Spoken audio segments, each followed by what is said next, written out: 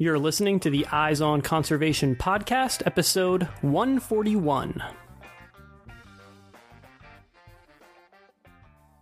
Welcome to the Eyes on Conservation podcast, where we bring you engaging conversations about wildlife and conservation issues from all across the globe. I'm Matt Podolsky, and I'll be your host for today's episode of the show. Some of you may have heard about a particularly troubling issue that we've been dealing with here in Idaho, where I live, for the past several years. Censorship of Idaho's science standards. This has become a national issue because although other states have proposed removing supposedly controversial topics such as climate change from their state science standards, Idaho is actually the only state in the country whose legislature has actually voted in favor of such an action. This debate over what kids here in Idaho should be taught has been going on for 3 years now, and it will likely all come to a head this week as the Idaho Senate Education Committee is set to make its decision. The lower house of the state legislature already voted in favor of removing significant sections of these new science standards, including references to climate change. I spoke with Rielan Flores from Conservation Voters for Idaho to get a detailed picture of this issue and to learn how she has been fighting to keep climate science in the science standards here in Idaho. I was also able to attend last week's Idaho Senate Education Committee hearing, during which public testimony was given by a diverse array of citizens, all of whom were encouraging the senators to vote in favor of keeping climate science in the science standards. You'll hear a few snippets from this public testimony in today's episode, in addition to the interview with Rielan.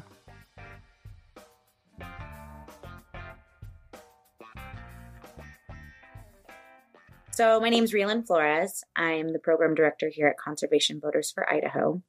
I've been with CVI for 2 years now. This is my third legislative session. As the program director, I head up our legislative agenda and strategy at the State House between January and March, and then I also manage our other programs, whether it's voter registration or some of our electoral work. So mentioning electoral work, obviously, I think is a bit different coming from a conservation group, but what CVI does differently than most organizations is that we really work to create the political environment that protects the natural environment.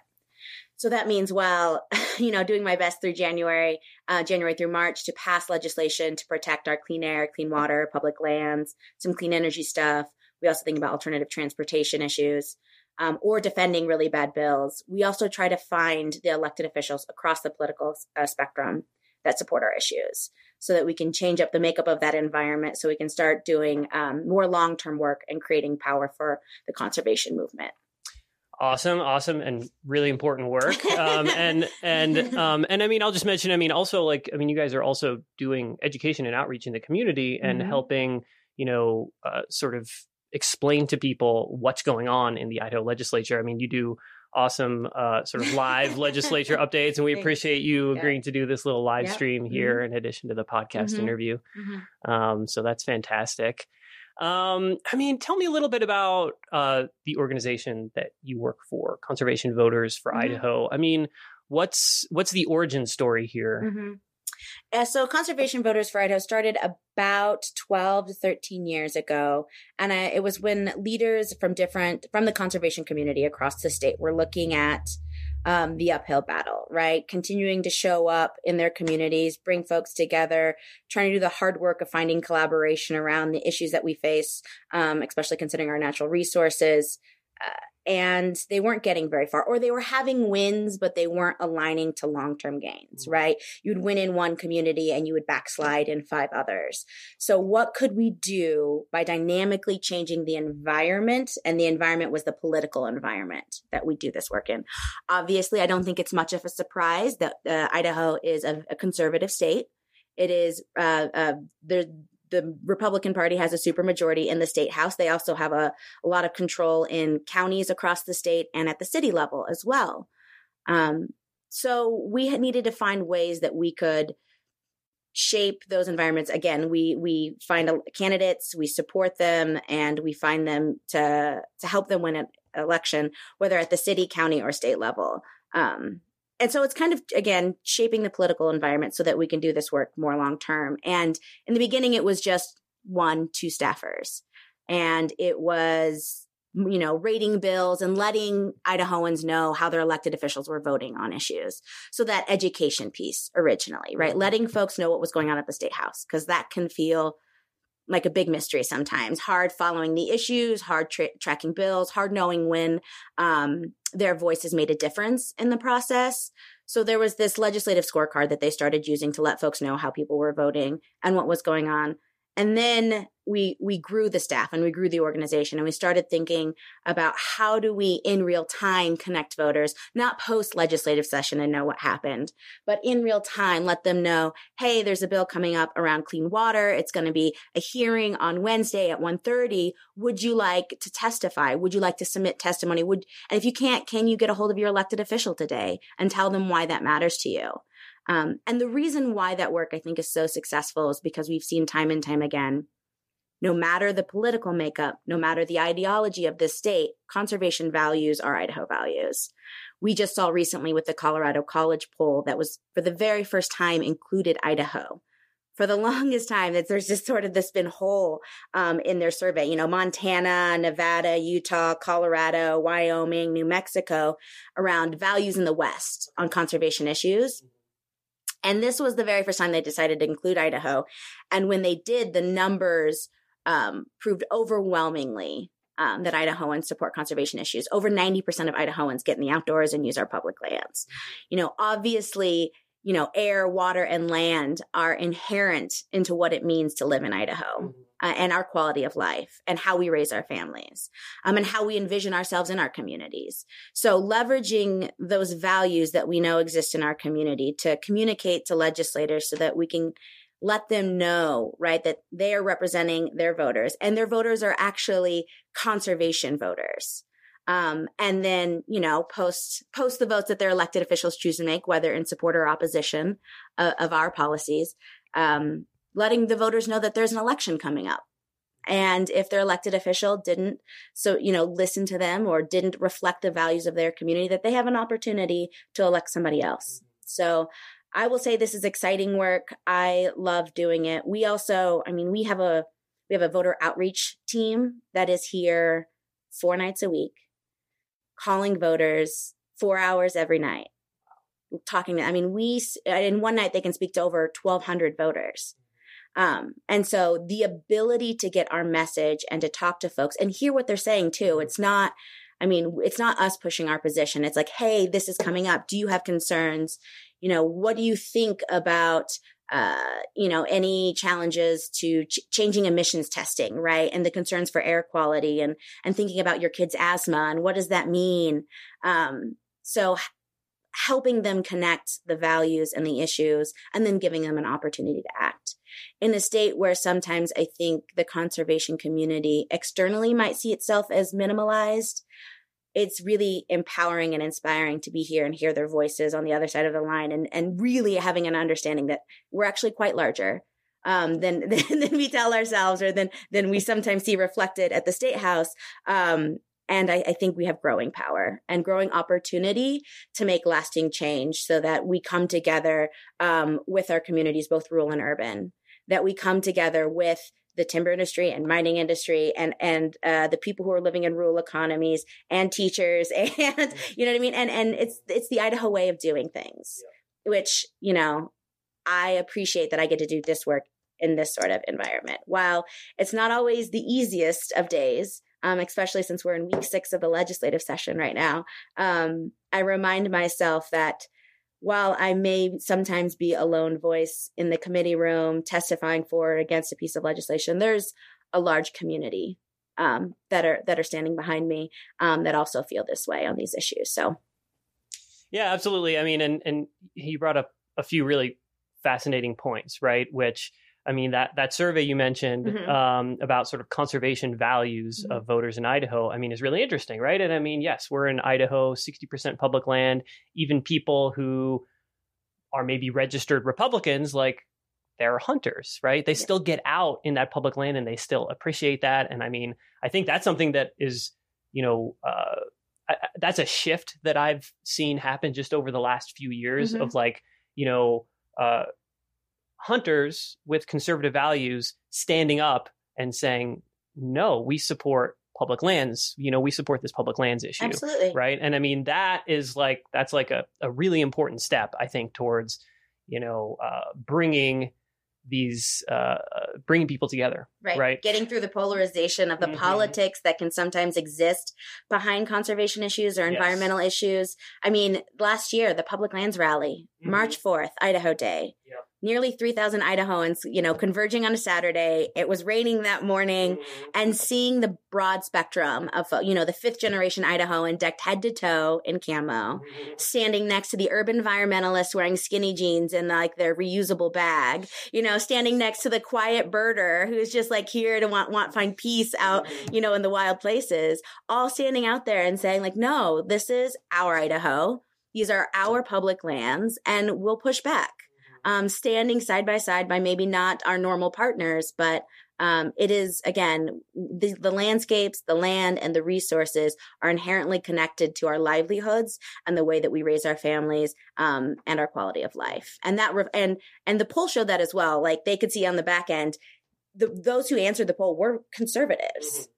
And so, it was conservative voters, because Idaho has conservative voters. It was a mirror of our population. And seeing how strongly that those values came through is a reminder that we're trending on the right side. We're moving in that direction. It just takes continual work. Right. And I mean, I'm just curious, Steve, you've touched on this a little bit, but, yes, we recognize that in a certain respect, it seems like things are moving in a good direction.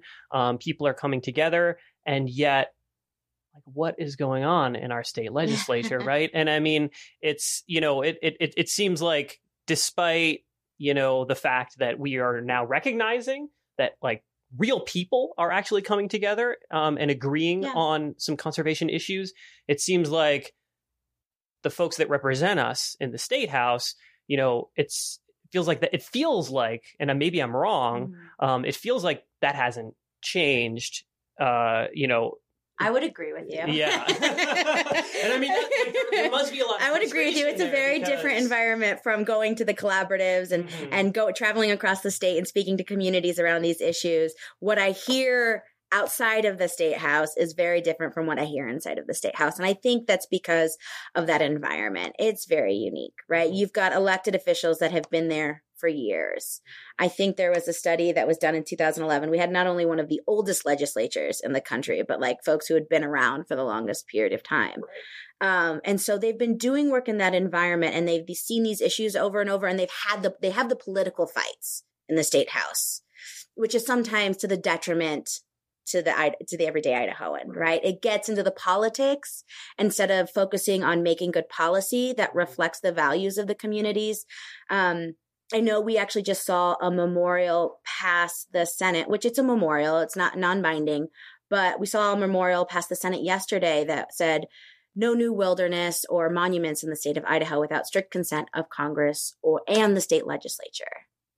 The language in it was heavy-handed. It was the old school days of industry and environmentalists, taking their toys away, walking away from the table and fighting each other, throwing rocks.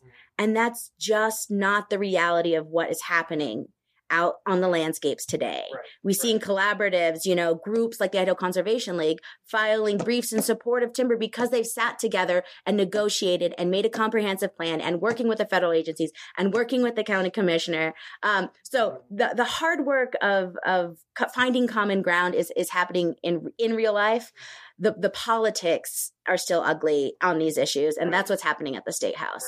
But I mean, Idaho politics hasn't always been crazy like this, right? I mean, Cecil Anders used to be our governor. I am a part of this super cool like friends group for the Morley Nelson Snake River Birds of Prey National Conservation Area. And I've been learning all about like the history of the designation of that National Conservation Area. And like, there was bipartisan support for that, like both nationally and locally at that time. I mean, yes, obviously some people still opposed it, but like, that became an NCA, for a national conservation area, it has to be an act of Congress, right? Do you have any sort of insight into like why there's this discrepancy between what's going on in the world of politics in our state and what's going on like in reality on the ground, as far as like what real people think, I mean, and I mean, I'm getting, I'm sort of alluding to Is this because of money in politics and how campaigns are run? Or is there what's going on here? I think there's some of that. I also think something that happened particularly and that we've seen that's changed that the atmosphere in that building was when they closed the Republican primary. Okay. In 2012, they closed the Republican primary. And because of that, you saw so many Idahoans who maybe generationally have identified as Republicans, but are very independent and didn't necessarily want to check a box at the polling station next to their neighbor, next to their boss, next to the person they went to high school, and are choosing not to participate in the primaries.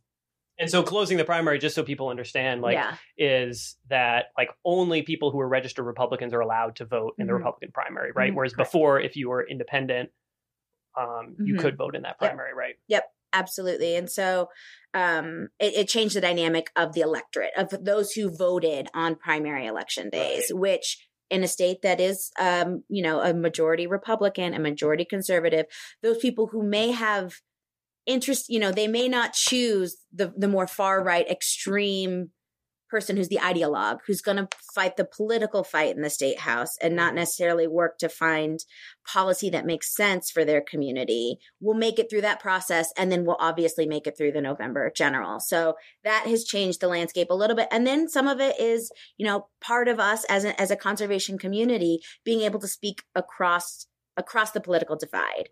Right. Again, leveraging the issues, talking about home, telling our stories, talking about the impact and not, shying away from the partisanship of it, because then we don't get voters who vote on their values at the polls. Right. Because they're just using their party to help signify who they should be voting for, which is going to be a tradition for most folks, whether Republican or Democrat. I mean, that unfortunately is the democratic process. I mean, not unfortunately, but that is the reality of it.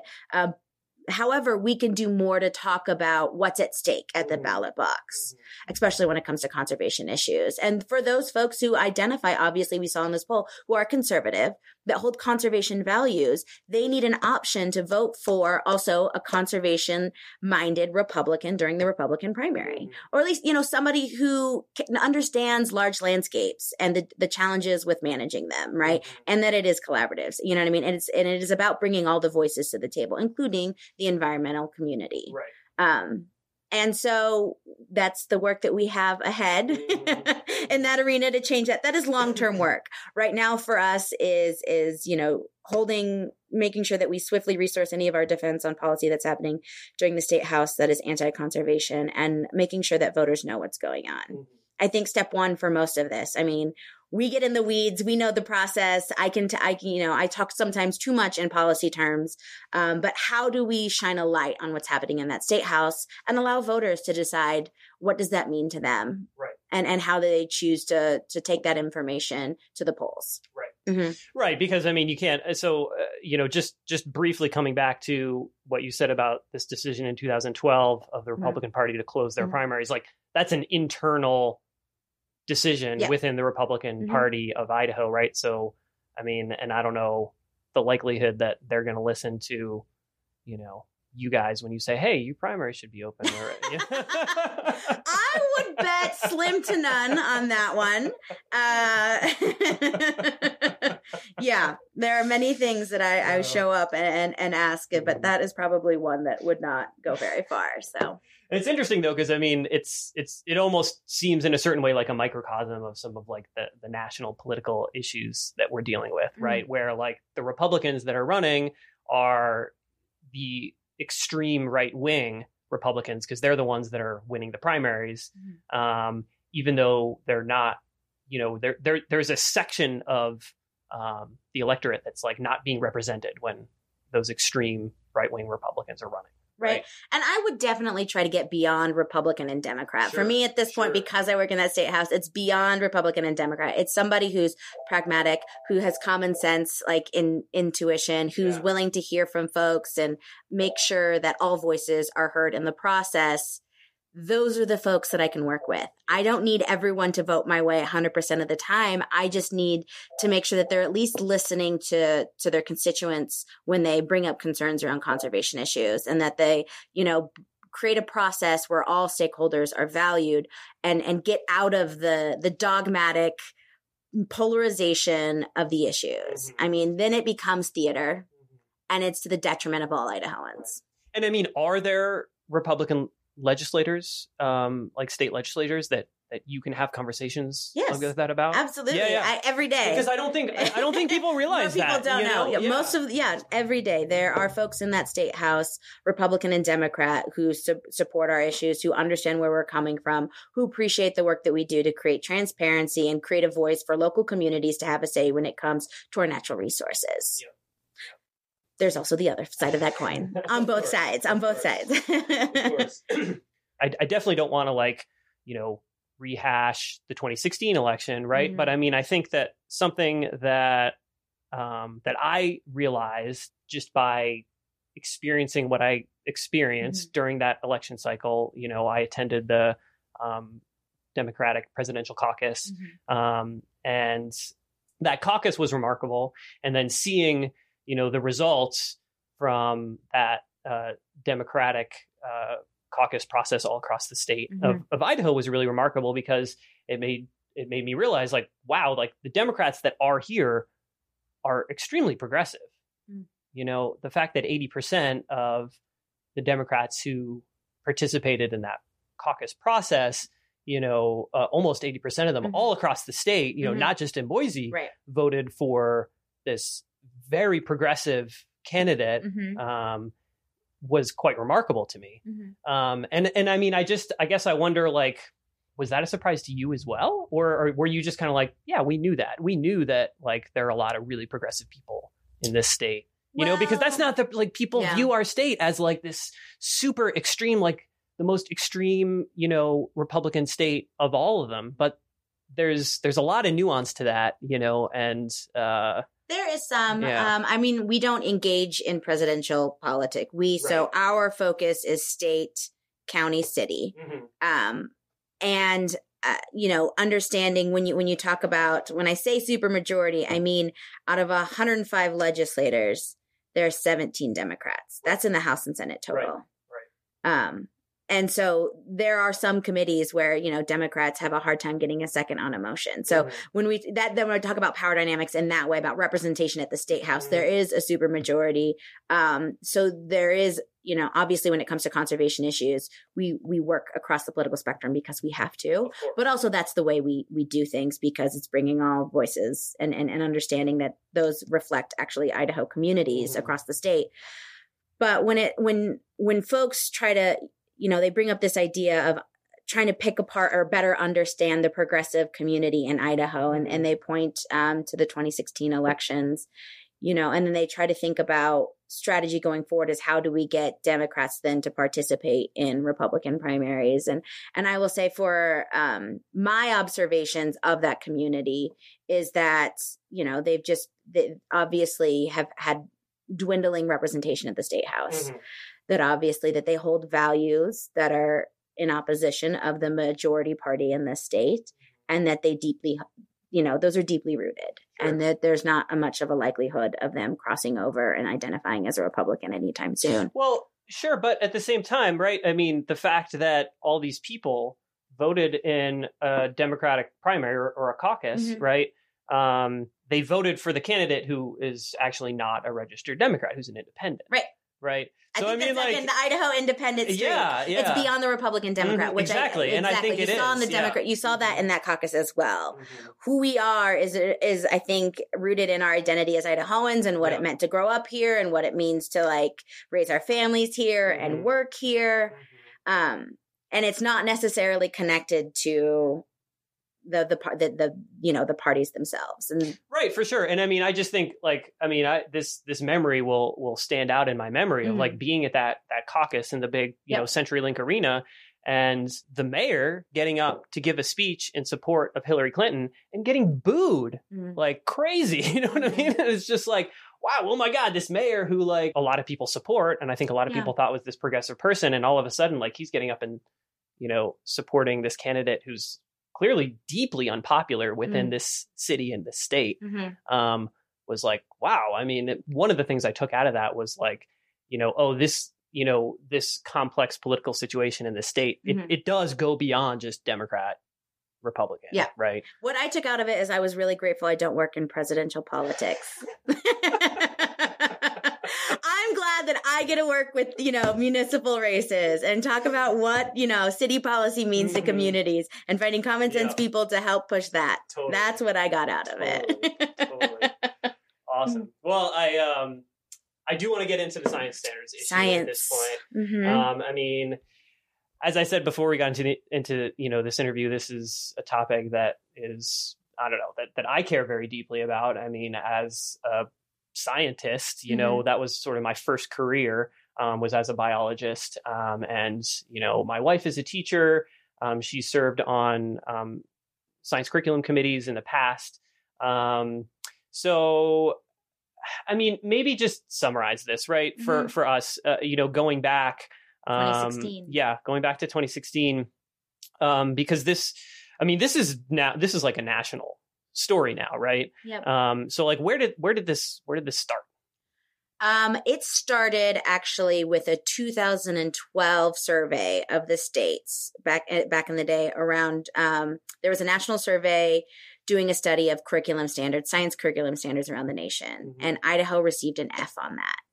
And due to that F, not due to that F, but also because of that, in addition to that, I don't want to put the State Department of Education too much in a bad light here, because they do regularly bring committees together to review their standards. So that came at a time right when they were bringing together another committee to review the science standards that existed in Idaho. And the very first time that this round of science standards came before the legislature was 2016. So we heard fairly early on in the legislative session that the House Education Committee had some concerns around the science standards. And it actually never came up for a vote. So beforehand, there were some conversations, and some folks tried to highlight that there was concerns around the process, whether they had left enough of an open public comment period and invited enough public input onto the science standards. However, there was reports that had showed that the State Department of Education followed the procedures of rule negotiations of how the window is and how it must be posted and the amount of input that you take in. So the rules were followed, but there was concern that it wasn't enough and that they could do more.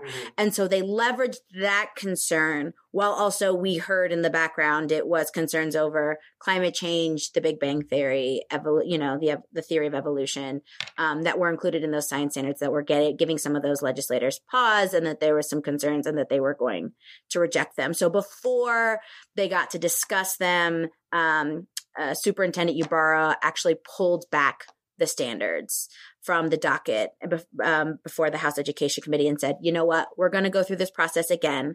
We will make sure that we bring in more input next time, and we'll see you next year. So they had a series of open houses across the state between March 2016 and I believe it was like August 2016.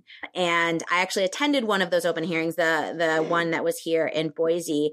And I think we saw that one was the most attended, and we saw around 45, 50. So there was an in-person opportunity, but the entire time there was also, you could submit your comments online. So they tried to do both. For folks who wanted that in-person opportunity to speak with the State Department of Education, to speak to some of the folks that came together on that committee, those teachers, to develop those standards, to have a discussion, they made those available in locations around the state, north, south, east, central, and here in Boise. Right. And so again, I attended the one here in Boise. There's around 50 folks there. And I would say there were maybe 5 folks who were in opposition to the science standards. And they were pointing to Age of Earth stuff. They were very positive that they found dinosaur meat recently, saying that the Earth is only 6,000 years old. I mean, they were bringing forward obviously something that they deeply hold and believe in to the conversation. And those comments were heard as equal as the teachers and the parents and all of the voices. And it was recorded. And that is the job of that process, is to record how many are in support, how many are opposition, any particular comments of concern or interest that should be elevated that are submitted as a docket.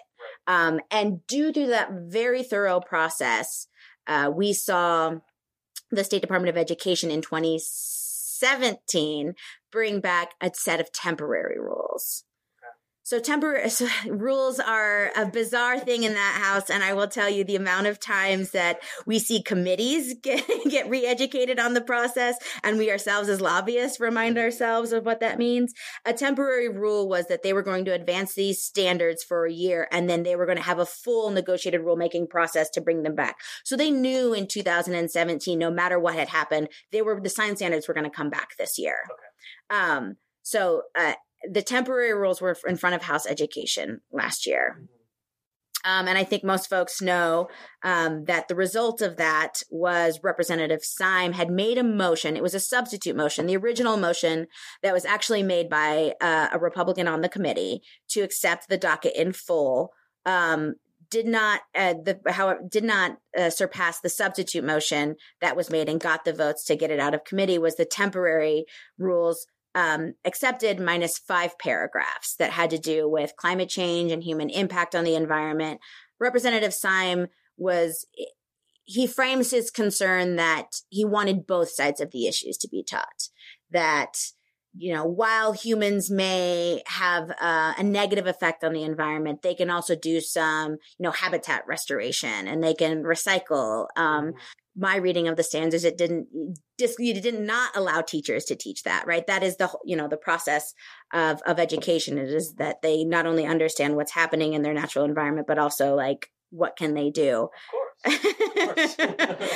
For me is trusting teachers. And that's been the theme for most of this, as well. We as Conservation Voters for Idaho have engaged in this issue because we believe Idaho's children should be prepared to understand biodiversity and speciation and their natural environment so that they can also advocate and work to protect it.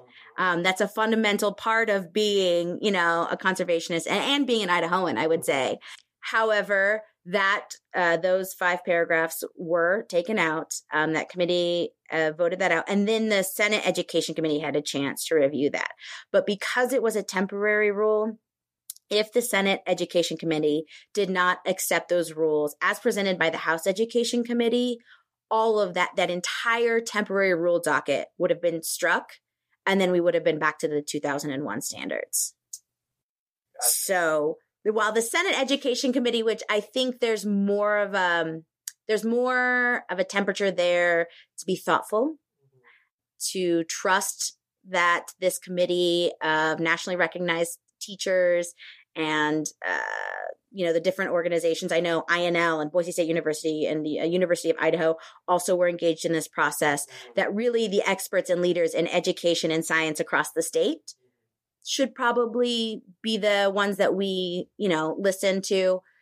They could not adjust the way that package had come to them. So instead of getting rid of all of the standards back to the 2001, they did accept the temporary rule. And we saw that hearing was actually in the middle of the day in the middle of the week, as most committee hearings tend to be. And it was in the Lincoln Auditorium, and 300 folks showed up for that to testify. And the majority, if not all the testimony at that point in 2017 was in support of the original rules. The challenge is that at that point, because of the type of rule, the Senate Education Committee could do nothing besides accept the rules as possible, as presented to them. I will say, I applaud the chairman of that committee. He did not take a vote with the day that they had heard, and said that they were going to take a thoughtful pause and reach back out to the House Education Committee to see if they would reconsider how they had, the motion that they had made, so that there was some conversation across the rotunda, which doesn't always happen. Normally the bodies are fairly autonomous and they allow their colleagues, in each chamber to do their work, and then they vet it as it comes to them.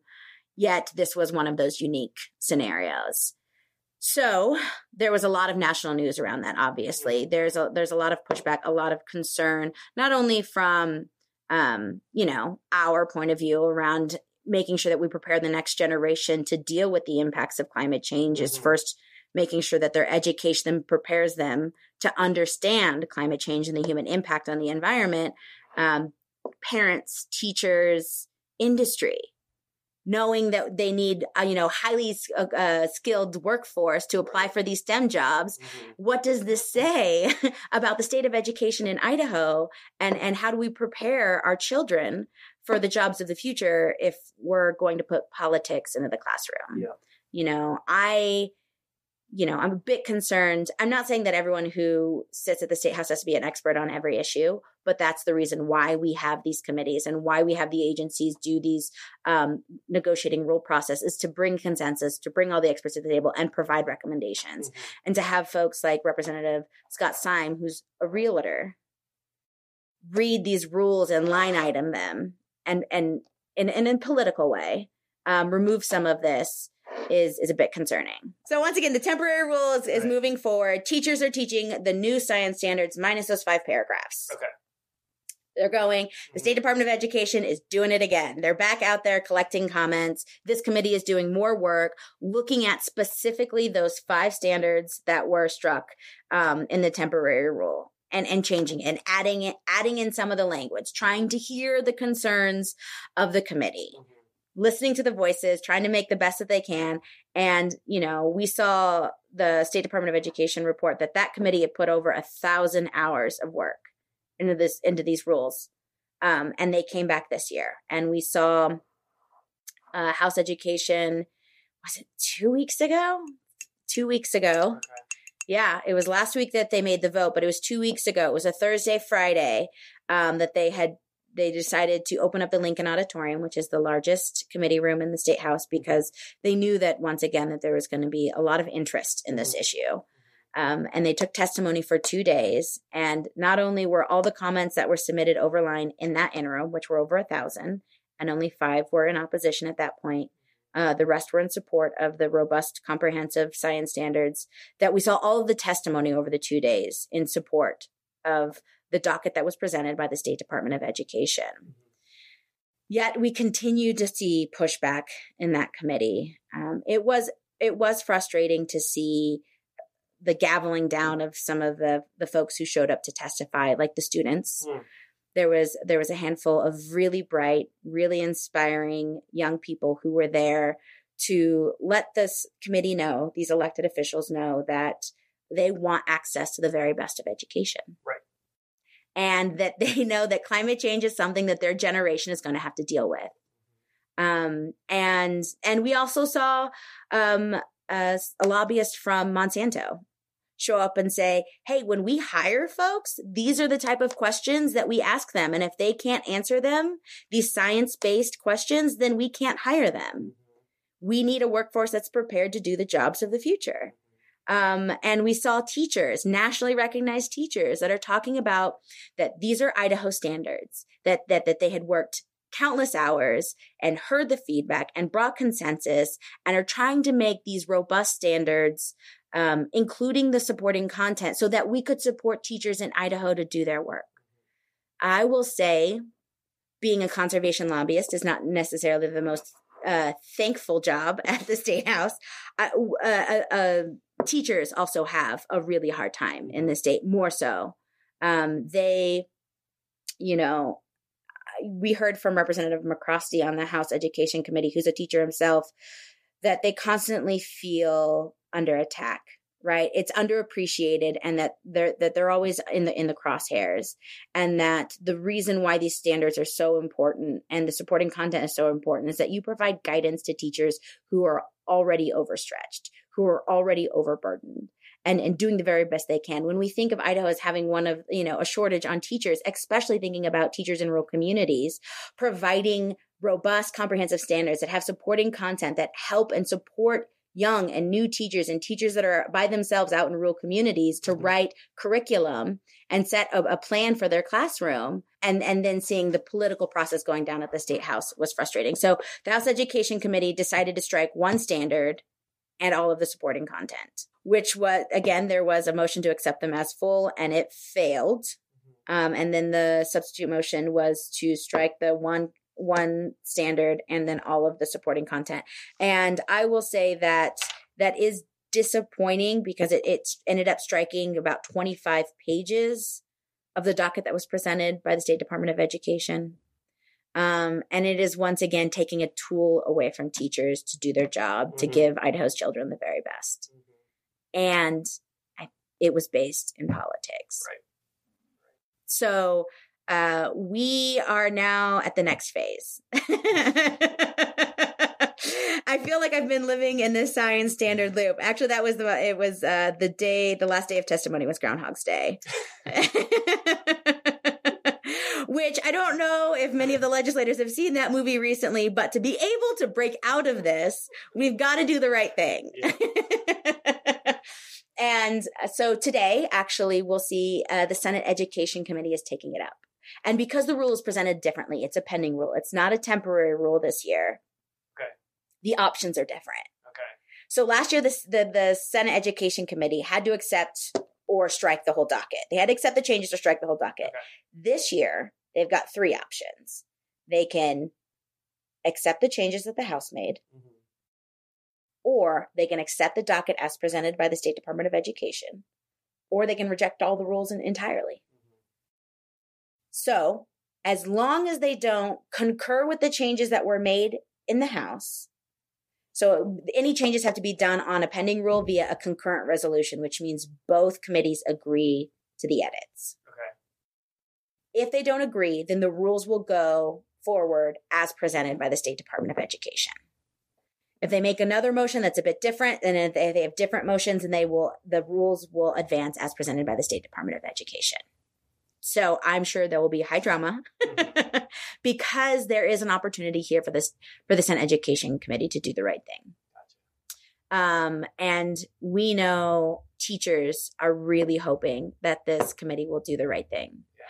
And I get feedback from our members who are like, well, teachers can teach climate change. This is not denying them the opportunity to do that. Right. And it's true. And I know full and well that students here in the Treasure Valley, Boise School District just got an award for being one of the best school districts in the state, that they will continue to get the very best of education. Yep. I went to Payette High School. I'm concerned about students who go to Payette and to Filer and Burley and, Pend Oreille, and making sure that those students have an equal access to the very best of education so that those students can get great jobs. So while at this point it's, of course, the supporting standards had a lot of stuff around climate change and fossil fuels and, conservation issues are wrapped up in all of that.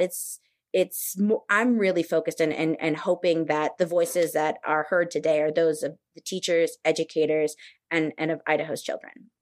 Right. And it's not about climate change for me. It's about what do we say about the future of the state and Idaho's children and the education that we provide them. Because it gets into the politics of climate change and then Idaho's children lose, and that's not fair to them. Right. I mean, it's interesting because, as you said, you brought up this point, and as something that, your members have come to you to tell you that, teachers they're not restricted from teaching these things, right? I mean, it's just the guidelines, mm-hmm. right? And it's almost like, the reality of it is like, there's a lot of issues and a lot of problems with mm-hmm. The education system in Idaho. And this feels almost like it's more about, like, as you said, keeping politics out of that decision-making process, right? Mm-hmm. And it's almost like, what's the word I'm trying to think of here? I don't know. It sets a dangerous precedent, right? Mm-hmm. Of like, okay, well, is every time the experts, who are designing this curriculum, like, does everything have to run through like the censors at the Idaho State Legislature, like, right, before it can be approved? It's. And I will say, I've heard from other lobbyists who don't engage in conservation or education, but for industry, right, are hearing from their clients that they're concerned around, what does this make Idaho look like? Right. It's embarrassing to the state. Right. These comments around flat Earth, and, having this fight now in this day and age when what we should be doing is making sure that, again, that there's the very best education for Idaho's children. We continue to rank bottom when it comes to education in the nation. Right. And that's sort of what I was getting at is like, this is not like, it's like if these science standards are passed, like, it's not going to be like magic fix, like, oh, all of a sudden Idaho is rated like in the top 5 states for education. Right. It's more like, whoa, if the legislature has the ability to censor this stuff, like, then, how is this ever going to get any better? Or like, could it even get worse? Yeah, no, it continues to be one that is framed where they're just trying to ensure that we stop the political fight that we're having around our children's education. I think that's the most frustrating part. Yes, I understand that a changing climate has an impact on Idaho's economy and has, on our well-being, on our health, on our natural resources. And while I think about policy every day and how we want to make sure we provide children with the education that helps them understand their environment, this fight isn't about that at this point. It's gotten to the political side of it, and we've got to get past that. And I hope, and I think, we might see something different out of the Senate Education Committee, or at least some more thoughtful conversation. So I think this afternoon will be definitely interesting. Either way, I know we're going to see this saga come to a close, but I'm sure there will be a next chapter in, how does politics interfere in the State House when it comes to doing the right thing on all sorts of policy. Right now, science standards is that platform where we're seeing it most evident. But and I will say I have to probably declare Rule 38. My husband is a research hydrologist and a climate scientist. So while at home I hear every day the importance of climate science and climate education, I also go into that State House understanding that environment. And my fight now isn't beating the drum on that. It's just trying to make sure that we give the very best to Idaho's children. Absolutely. So I kind of want to just take a moment to make sure that I fully understand everything that you explained about like what's going on at this moment, because, there's a lot of I think like the various rules and the process through which these decisions are made at the Capitol is, by the Idaho State Legislature is like, I think it's a barrier for people to get engaged, right? Because it's hard to understand exactly what do you ask your legislator to do? Vote yes, vote no. Right, exactly. Motion to accept the doctrine O-2-1304-18, Yes. Yeah. So, weird. You don't. It's like, couldn't this process be a little simpler? But no. So, my plan is to sit in on that hearing this afternoon, and show people a little bit about what that process looks like. You'll actually get a great chance. So what's interesting as we talk about the challenge of rules and understanding rules and what votes does that mean, we actually saw that play out in the House Education Committee.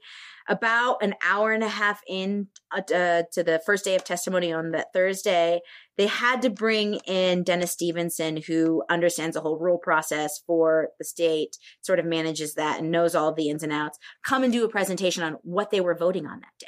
They went in an hour and a half after the presentation by the department, after already hearing some testimony, and had to clarify, because they first thought that they were only voting on the 5 paragraphs that were removed from the temporary rule. Right. But because it was a temporary rule, the entire docket was in front of them as a pending rule. And so the up for discussion was the entire docket of science education standards, not just the 5 that were struck because of climate change and human impact on the environment. Right. And that the entire docket had to move forward, or the ones that they had passed last year would go away.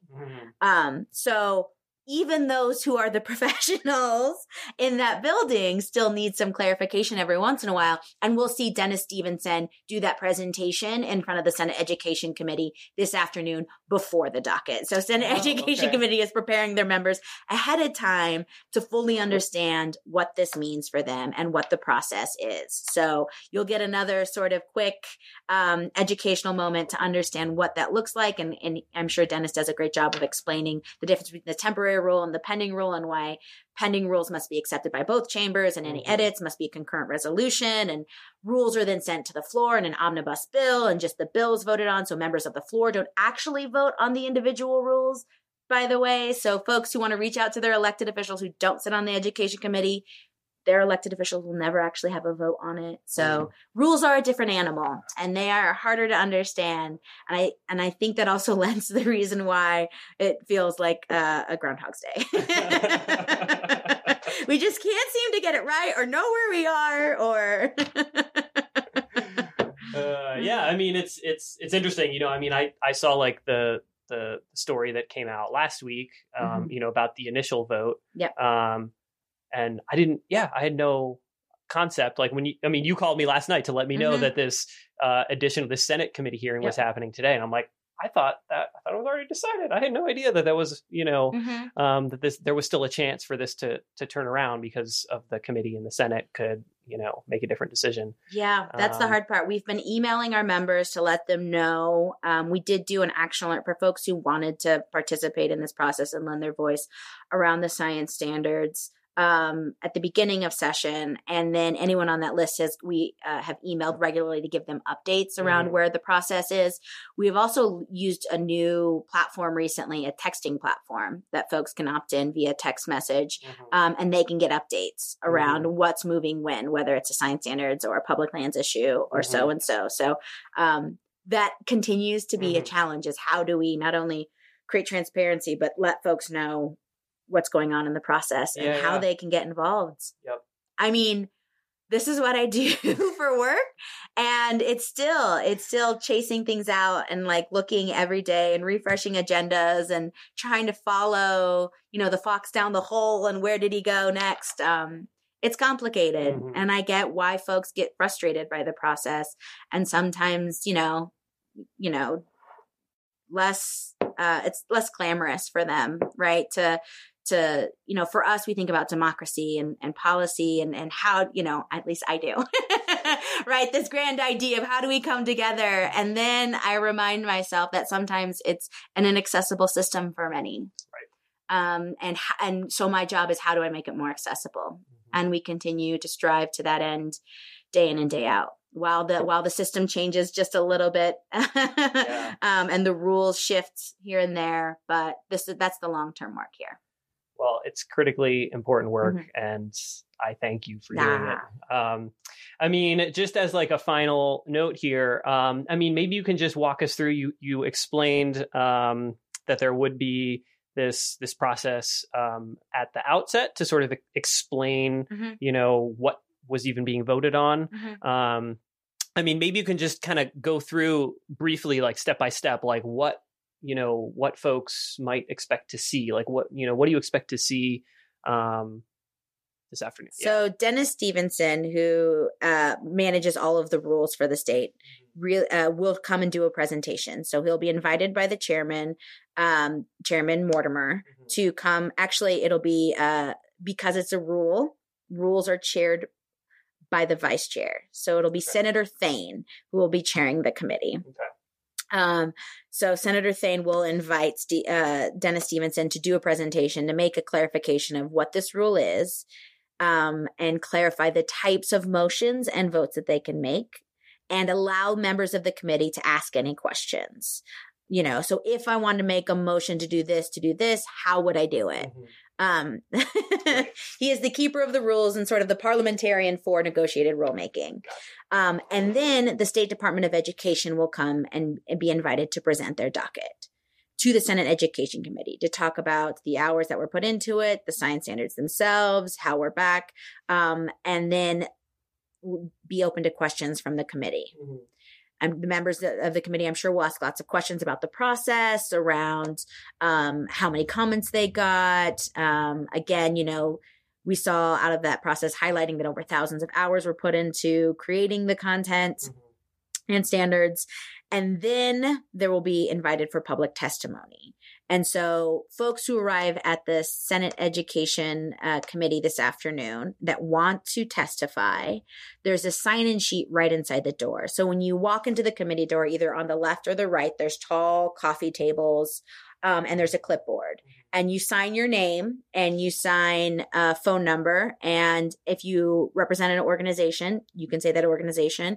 If you're representing yourself, you say yourself, and you say what you're interested for. What are you in visiting the Senate Education Committee for? So you can write science standards. Some people will write the docket number. That's not required. So you can write science standards, and it can say your position, whether you support or oppose, and if you want to testify or not.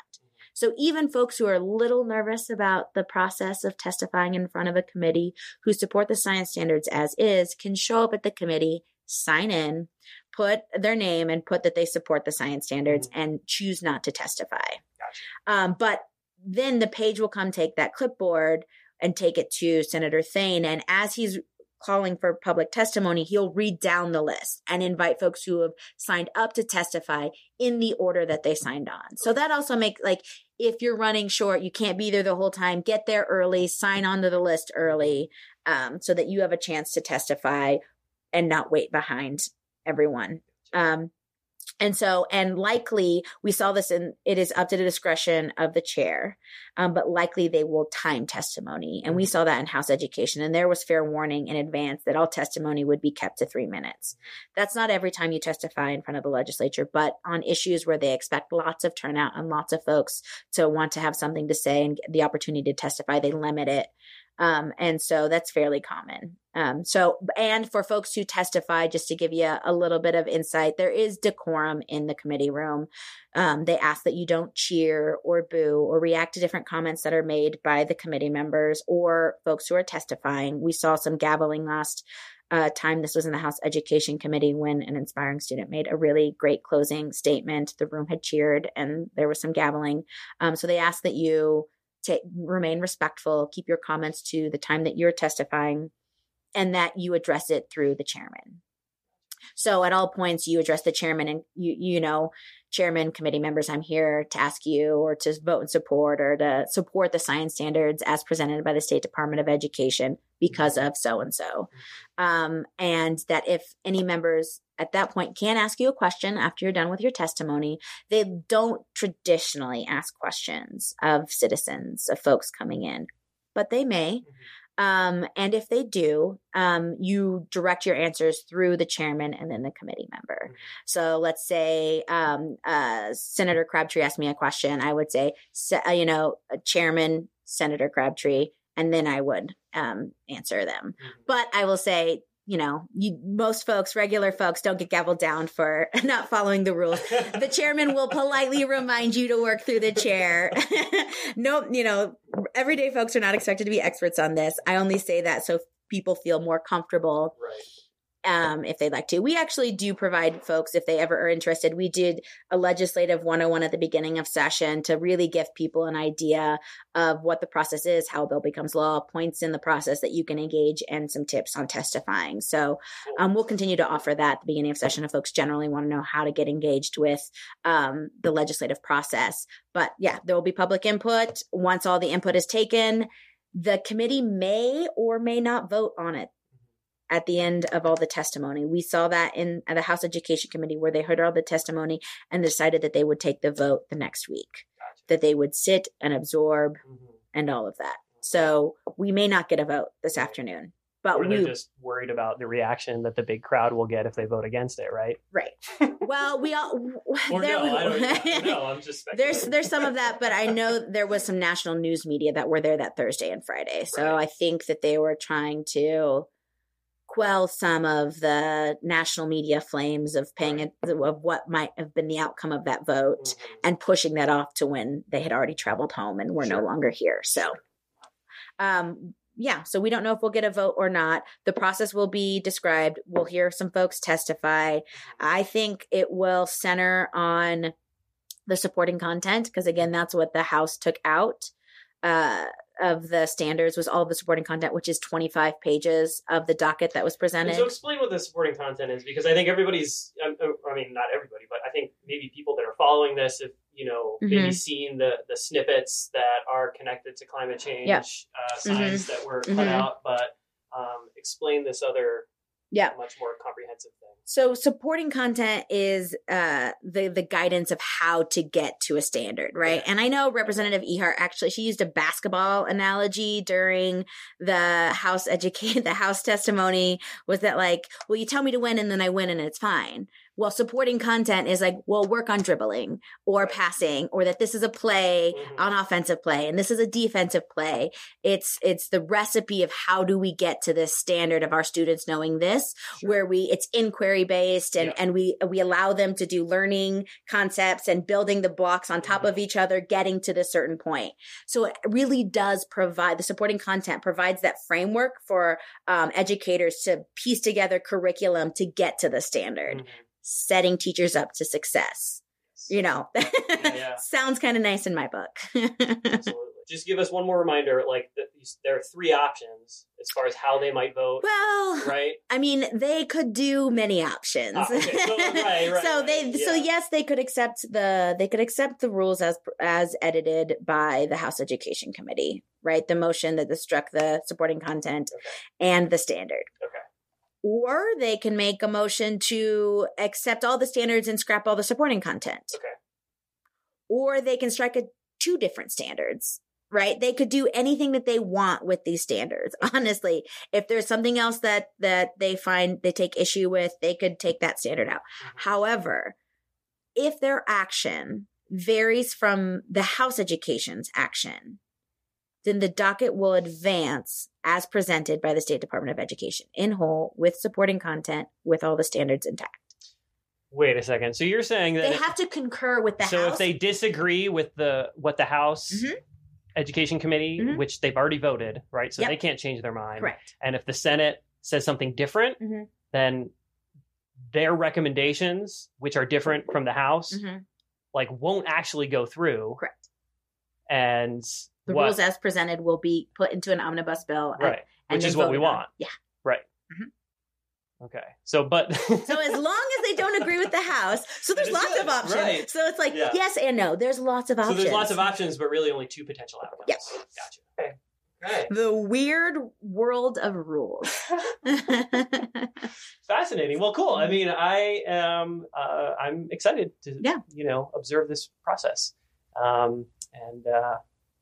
think we'll probably come back with another little live stream this afternoon to show folks what's going on. Yeah. Lovely. Yeah. Well, thank you for your time. Thank you for shining a light on the advocacy stuff and giving just a little bit of time for folks who generally think of conservation and environmental issues to think a little bit about the politics that affect those issues, because it's all interconnected. Absolutely. Absolutely. And thank you for your time. I mean, and thank you for what you do. It's crucially important work. Thank you so much. Have a good one. Yeah.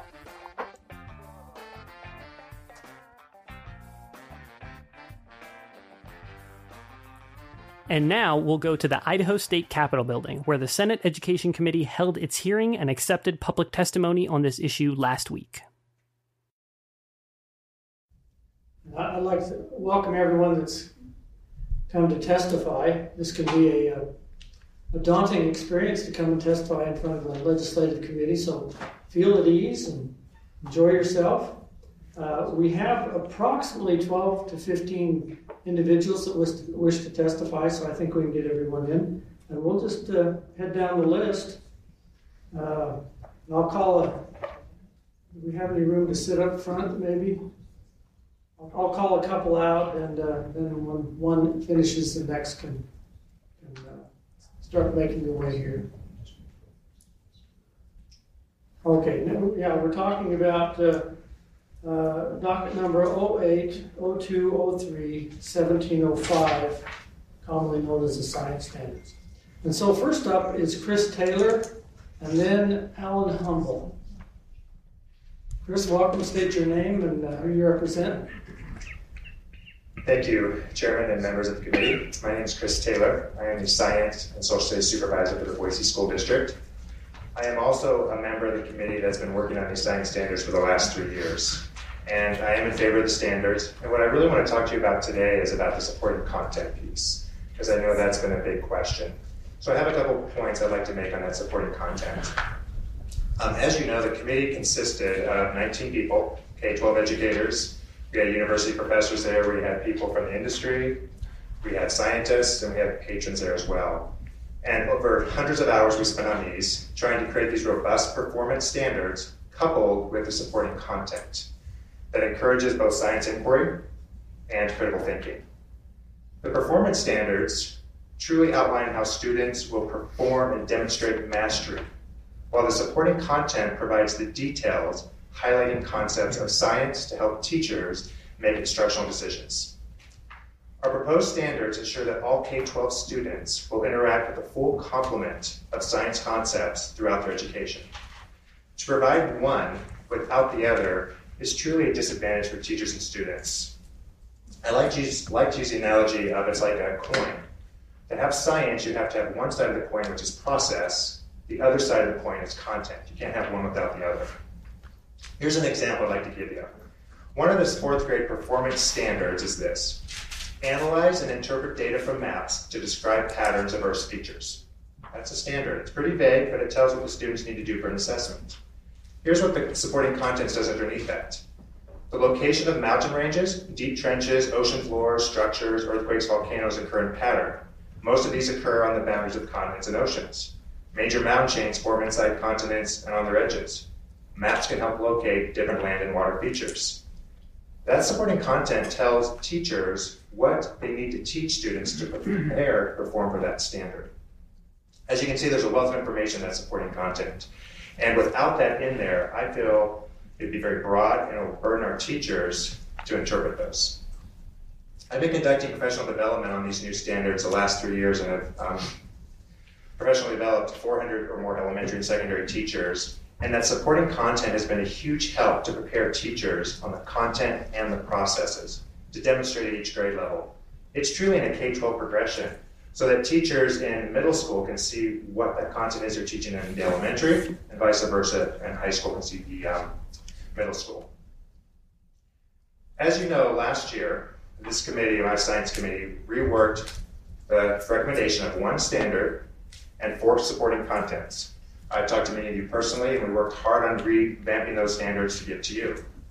However, last week, we were stripped of 1 standard, but we're also stripped of 25 pages of our document of supporting content. And you know that we've taken public comment, over 1,000 pieces of public comment, and 99% of those have been very positive. The final thing I want to mention about the content standards, and I think you heard Senator Guthrie talk about it, is the other contents don't have supporting content. I talked to the representatives, and I disagree a little bit with that. I'm also social studies, so I helped write the social studies standard as well. And I believe the math and social studies standards do have supporting content. The social studies document is 64 pages, by the way. Our science document we're proposing is 73 pages. And the goal of, in social studies, we say goals. So here's a goal in social studies. Build the understanding of democracy. See, Mr. Taylor, you're over a little bit, so. Okay. So there is that goal, and then underneath those, they have the actual content. In math, a 93-page document, they also have a specific goal that says students relate to volume with operations of multiplication and division. And then underneath that, it tells how they're going to do that using rectangular prisms. So there is content in both of those. So thank you again for listening to me. And I do want to make sure you understand that the supporting content is key in this document to create science literate, critical thinking students. Thank you. Thank you. Any questions? And Mr. Taylor, if you have some notes, there you go. We could love that. Okay. Hearing no questions, well, there is a question. Oh, okay. Senator Guthrie. Not a question, just a comment. It's really important to me to know that the supporting content is consistent in other arenas of education, so we can get that answered later, but just a comment, Mr. Chairman. Okay, thank you. Senator Dan Hartog. Thank you, Mr. Chairman. Thank you, Mr. Taylor. Appreciate you being here. So do you believe it is the state's responsibility to set and establish and design content, or is that something that you would typically expect? You're talking about state down to teachers, but we're missing a level there. We have school districts in there who have curriculum directors, and I know it's not the same for all school districts across Idaho. Mr. Taylor? Senator Thane and Senator Hartog. I do believe these standards are very similar to the standards we have in math and social studies, where they have those specific contents. But then what individual school districts should do is they make that curriculum piece to fit the needs of their students. So for example, in our district, we have had all these standards in place, but then we can add pieces to that to fit the needs of our students.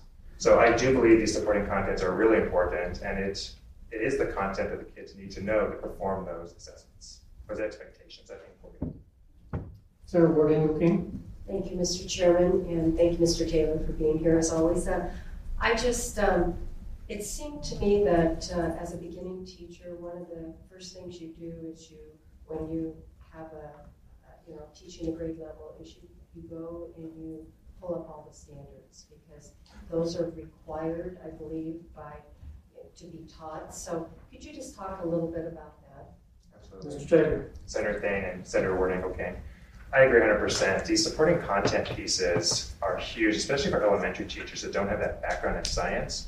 And as new teachers, and teachers I've done professional development to, we look at that supporting content saying, okay, here's the content pieces. Here's this inquiry piece where we want kids to do the science, but we've got to know this content piece to get them to even perform at those levels. So I do believe that content is really important. Thank you, Mr. Taylor. Thank you, Senator. And Mr. Robb and the committee, when we get done with the testimony, we'll take a few minutes to visit with Mr. Robb about the rule. Mr. Humble, and then Angela Hemingway. Thank you. Senators, thanks for the opportunity. Thank you for reminding me of this meeting this morning. Please state your name. I'm Alan Humble. I'm a citizen. I'm not an educator. I'm a retired guy who just cares a little bit about education. The first thing I would have to say is that I pulled the standards out of a stack of material that I got from the Department of Education over the last few days.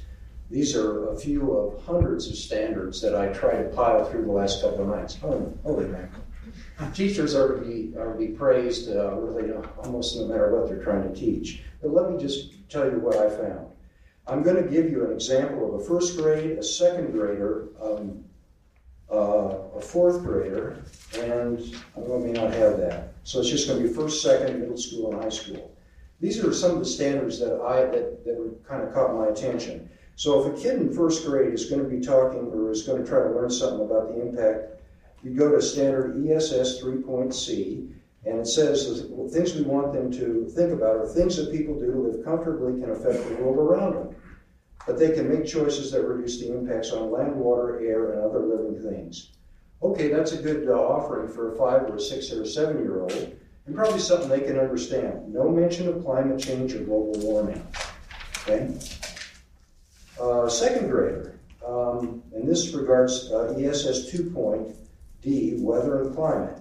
3 bullet points. The foundation of our global climate is electromagnetic radiation, reflection, absorption, storage, redistribution among the atmosphere, oceans, and land systems. Second bullet point, gradual atmospheric changes are due to plants and other organisms that capture and redistribute oxygen. Third bullet point, changes in the atmosphere due to human activity have increased carbon dioxide concentrations and thus affect climate.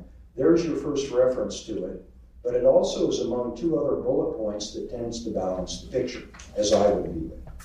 And the second to the last one is middle school. There are 3 bullet points under ESS 3.0, and this is for a kid in 7th grade. First bullet point, human activities can have consequences, negative and positive, on the biosphere, sometimes altering habitats and causing the extinction of species. The second bullet point, technology and engineering can potentially mitigate these problems. Third bullet point, mitigation changes in climate can be understood by reviewing climate science, scientific models, greenhouse gassing, among others. Other surface temperature cause variations like the way the electromagnetic fields are distributed and the Earth's axis all affect climate issues. Again, no direct references to climate change in there. And then lastly, for a high school student, 2 bullet points, ESS 2.0, and the first one says further explanations about how to explain energy flows into and out of the Earth's systems. And Mr. Humble, your time's up, so if you could wrap up. Sure, I'd be happy to. My point is on all of these that they go to great lengths of describing all the scientific basis for changes in global environment, whether it's warming or whatever it happens to be. And I only counted one of the 8 references, scientific references that are taught in the standards that mention anything about global warming or climate change. Thank you very much. Thank you. Are there any questions? Yeah. Seeing none, thank you. Thank you. Appreciate it. Oh, can you grab it? I'm sorry. Angela Hemingway. These are And then, let me see. Grab it. Kristen.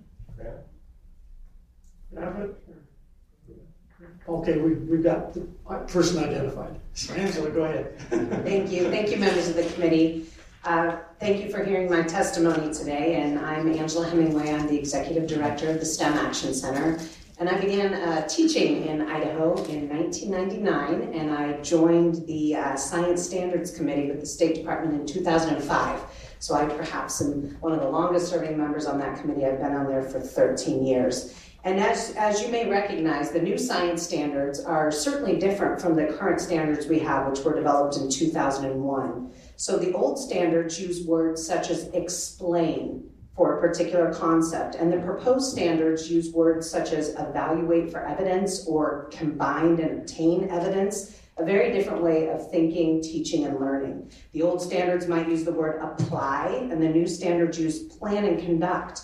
Measure is replaced with construct, and the word use from the old standards is replaced with develop and use. And there's also some important reasons that we decided to leave in the supporting content, which Mr. Taylor alluded to a little bit. But the first goal of the supporting content was that it provides local, relevant examples that teachers could use. And if you look in the supporting content, there is the word could. You could use these examples. You may use these examples. These are simply choices for teachers that, as was indicated, new teachers might be struggling with some examples that they would use that would be age-appropriate, relevant, and local. So those really are some of the keys. And in addition, you'll see that the supporting content was also intended to describe what I view as really important, which is STEM. So it's not just about science, but it shows how it's also potentially connected to math, technology, and engineering as well. And then finally, the supporting content shows a progression of complexity in student thinking. So you'd be able to find me as a former high school teacher would be able to understand what that child learned in middle school and elementary school so that I could learn on how to build on what they've learned on it and move them forward. So with that, thank you for hearing my testimony, and I would stand for questions. Thank you very much. Questions of Ms. Hemingway? Seeing none, thank you. And the last gentleman who I called his name didn't want to testify, so the next one up is Christopher Sebastian. And then after Christopher, we'll have Veronica Richmond. Mr. Sebastian. Thank you, Mr. Chairman and members of the committee. It's not every day that you hear a Brit speaking to the Idaho legislature. I was surprised not to hear anyone shout out that the British were coming in. I was walking from Please state your name. My name is Christopher Sebastian, and I'm representing myself here today. Thank you. But it's a pleasure to address you, Mr. Chairman and members of the committee. I have a son named Albert, who was born on November 18th, 2016. He's happy, healthy, and he's also ridiculously cute.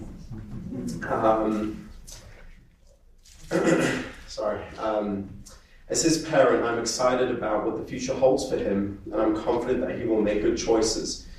I also fear for his future, from when he'll experience his first rejection from the girl he wishes to take to prom, to experiencing losing someone.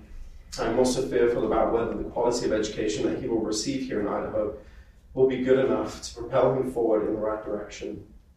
Now, I'm a believer of these new science standards, and I believe that they teach our children, my child included, the natural wonders of the world in which we live in, how we can better our stewardship of it and the facts that pertain to it. Science standards were drafted by the men and women that have been given the great responsibility to mentor our children in the classroom, and I trust them because of one simple reason: they're at the forefront of it all. So I do urge you to approve of these new science standards, and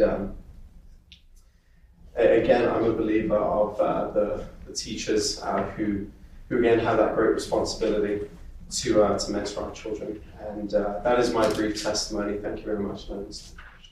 Thank you very much. Are there any questions?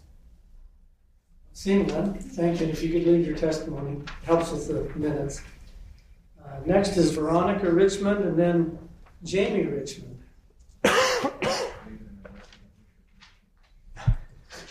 You'll have to ask him. Hello, Mr. Chairman and members of the committee. My name is Veronica Richmond.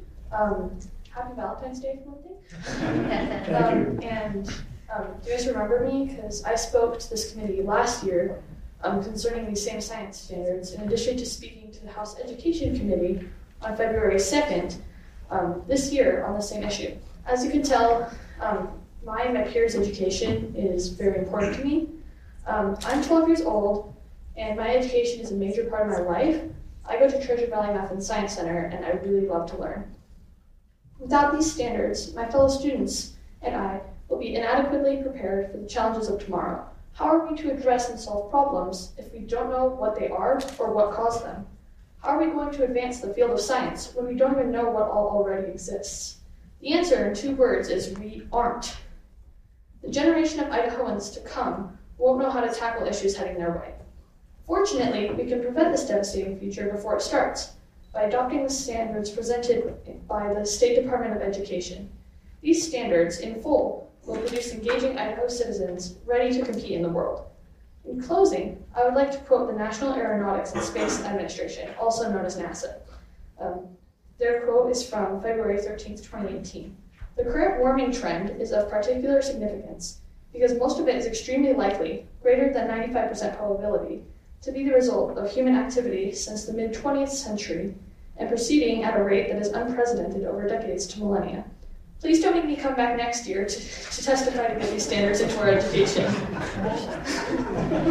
Thank you guys so much. Any questions? Thank you, Veronica. There is a question.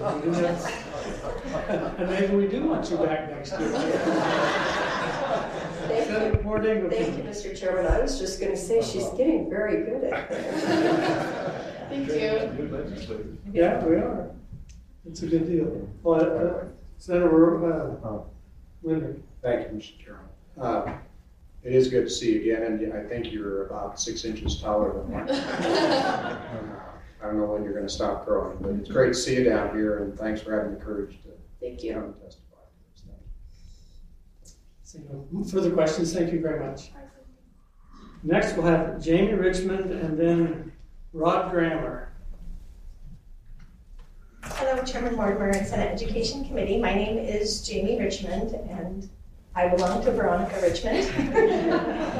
I'm a second generation Native Idahoan, born and educated preschool through my bachelor's degree at Boise State University. So I had all my education in Idaho. I am raising 2 science and Idaho-loving girls who attend Idaho public schools. When this topic came about last year and I first heard about it, I talked with both of my girls about what was going on. I said that the legislature was striking science standards relating to climate change and extinction. I told them that they were not adopting the minimum science standards that teachers could teach that were presented to the legislature by the State Department of Education.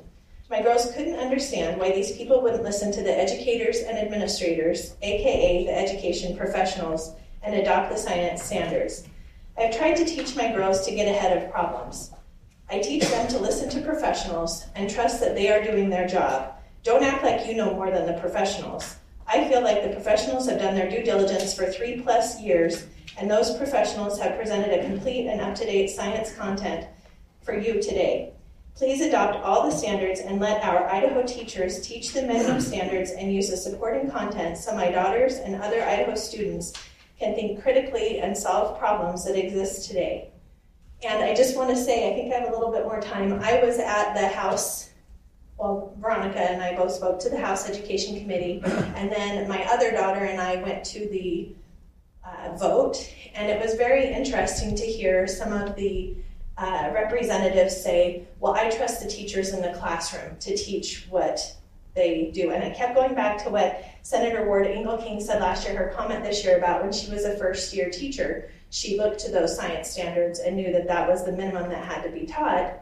And I thought, isn't that interesting? I wonder how many new teachers don't go above that because they don't know that they can or what to do, or they're just so overwhelmed in their beginning educating students. Then it was interesting because Representative McCrosty asked how many of these people were paid in this committee, and the answer, they brought some gentleman up, Superintendent Barr said, I can't answer that, I have to get someone else up here to do so. And he said, no one was paid. This was all volunteer, we never pay anyone. It was teachers, it was administrators, it was the professionals. And McCrosty had said, well, let's trust those teachers. We've asked them to give us this information. We have it. Why are we now striking things out again? And I went home and I thought about that. I thought, those really are the professionals. They've been asked to do this multiple times. They've met with so many people. So I just, please listen to the professionals, but I'm not your mother. Thank you very much. Are there any questions? Oh, sorry. Hearing none, thank you very much. So next is Rod Grammer, and then I believe it's Teresa Natoka, I believe. Hello, Mr. Chairman and members of the committee. You're Rod? My name is Shauna Walls. I'm Vice President of Idaho Business for Education, and today I am speaking on behalf of Rod Grammer, President of IBE, and the 200 business leaders who are members of Idaho Business for Education. Idaho businesses desperately need more workers who hold post-secondary credentials in the area of STEM, science, technology, engineering, and math. Without STEM-educated workers, our existing businesses will not be able to expand, and it will be more difficult to attract good businesses to our state. High and rigorous standards that are based on the latest science, form the foundation we need to prepare students for these 21st century careers. Unfortunately, our state has not yet approved the comprehensive and high standards that our students need. You have an opportunity to fix that by approving the standards that are before you.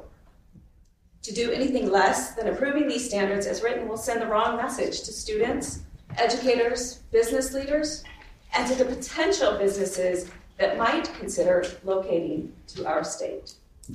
IBE urges you to approve the science standards as written so that our educators can move forward in preparing our students for the thousands of STEM-related jobs that our employers demand and that will lead to a stronger Idaho economy.